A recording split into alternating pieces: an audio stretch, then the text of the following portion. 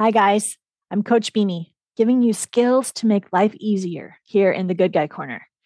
I want to piggyback off of last week's episode to help you get more clarity about being stuck, right? If you remember, last week I told you about some clients who had been stuck for years. Well, today we're going to look closer at why they were stuck and subsequently get clarity about why you might be stuck as well. Okay, so do you remember John? He's the one that had the great business ideas that he was not acting on for years, right? He was stuck because he was thinking it'll never work. Things will go wrong. Someone will steal my ideas. And he was feeling doubtful, uncertain, and vulnerable. So this makes sense, right?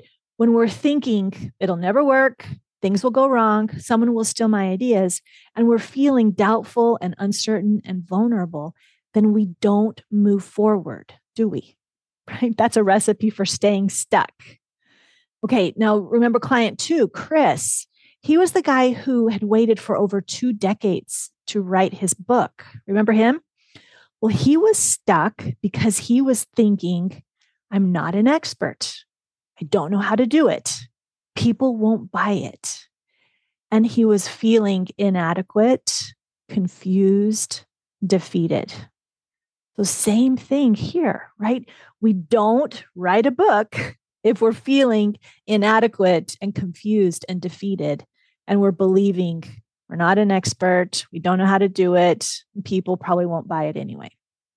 Right? So I hope you're really starting to see this, how powerful these beliefs and these emotions are, right? These are what keep us stuck. Now, Steve, remember, he was the third client. He was the guy who kept not applying for a promotion year after year. Remember him? He was staying stuck because he was thinking and believing, I still need more experience first. They think I'm not good enough. They'll think I'm stupid for even applying. He was feeling scared and small and inadequate.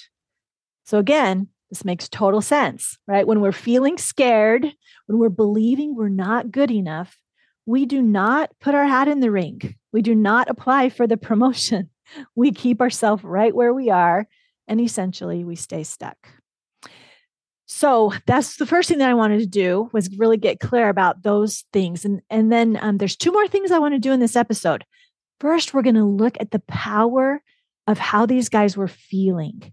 Now, don't run away when I mention feelings.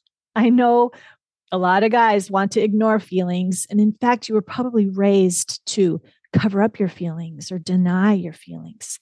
But here's why feelings matter, okay? Everything that we as humans do or don't do is because of how we feel. Now, really let that land. Everything we do because of how we're feeling or how we want to be feeling. Everything we don't do is also because of feelings. Feelings are the fuel for what we do and don't do. Okay, I really want to hone that in, get that clear. Feelings are fuel. Okay, so just for a minute, I want you to think about the difference in how you act when you're feeling different ways. Okay, so when you're feeling excited or motivated or committed, you're going to do things, right? You're going to do the things that will lead to the results that you want. Your actions will be fueled by those feelings, those emotions, excited, motivated, committed, right? When we feel those things, then we act accordingly. Now, think about how you act when you're feeling discouraged or inadequate or insecure, right? You're not going to act the same way, right? You're likely going to have a lot of inaction where you are not doing the things that will lead to the results that you want. So it becomes really easy to see why John and Chris and Steve were stuck. They were feeling these emotions. They were feeling uncertain, vulnerable, inadequate, confused, defeated, scared. Of course, they were stuck. They didn't have the right fuel to take different actions, right? These feelings keep people stuck. So there it is. Your feelings matter because they are the fuel for doing and the fuel for not doing. I'm not going to say more about feelings today. I just want you to start seeing that feelings really do matter.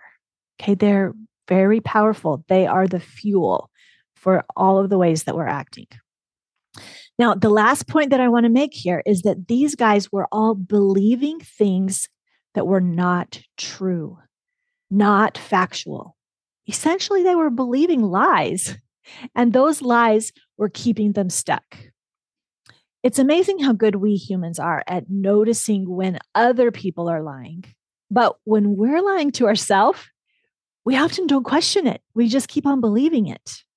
So let's go back and take another look at what these guys were believing, right? So that you can start really finding the things that are not true, not facts.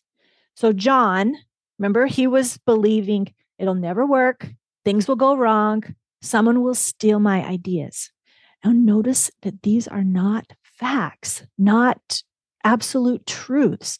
But when he was believing them as if they were true, then he stayed stuck.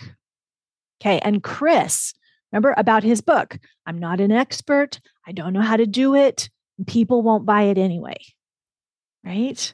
Again, these things are not facts. And then Steve, about his promotion, I need more experience first. They think I'm not good enough. They'll think I'm stupid for even applying. Again, these things are not facts, but our default when we're thinking these is to believe them, right? When we're not paying attention, then we believe these things as if they are facts. So that's my assignment for you today. Pay attention, okay? Question what you are believing. First, you got to notice it, which again, I always recommend get out a piece of paper and write it down and question them. Wherever you're stuck in your life, notice those thoughts and feelings that are keeping you there. Question them. Question those thoughts. What are you believing that isn't really true? If you want to move out of stuckness and get different results, these are great places to start. And as always, if you want more help from me, go to my website, thegoodguycorner.com. I'm Coach Mimi, and I'll be here with you next time in the Good Guy Corner.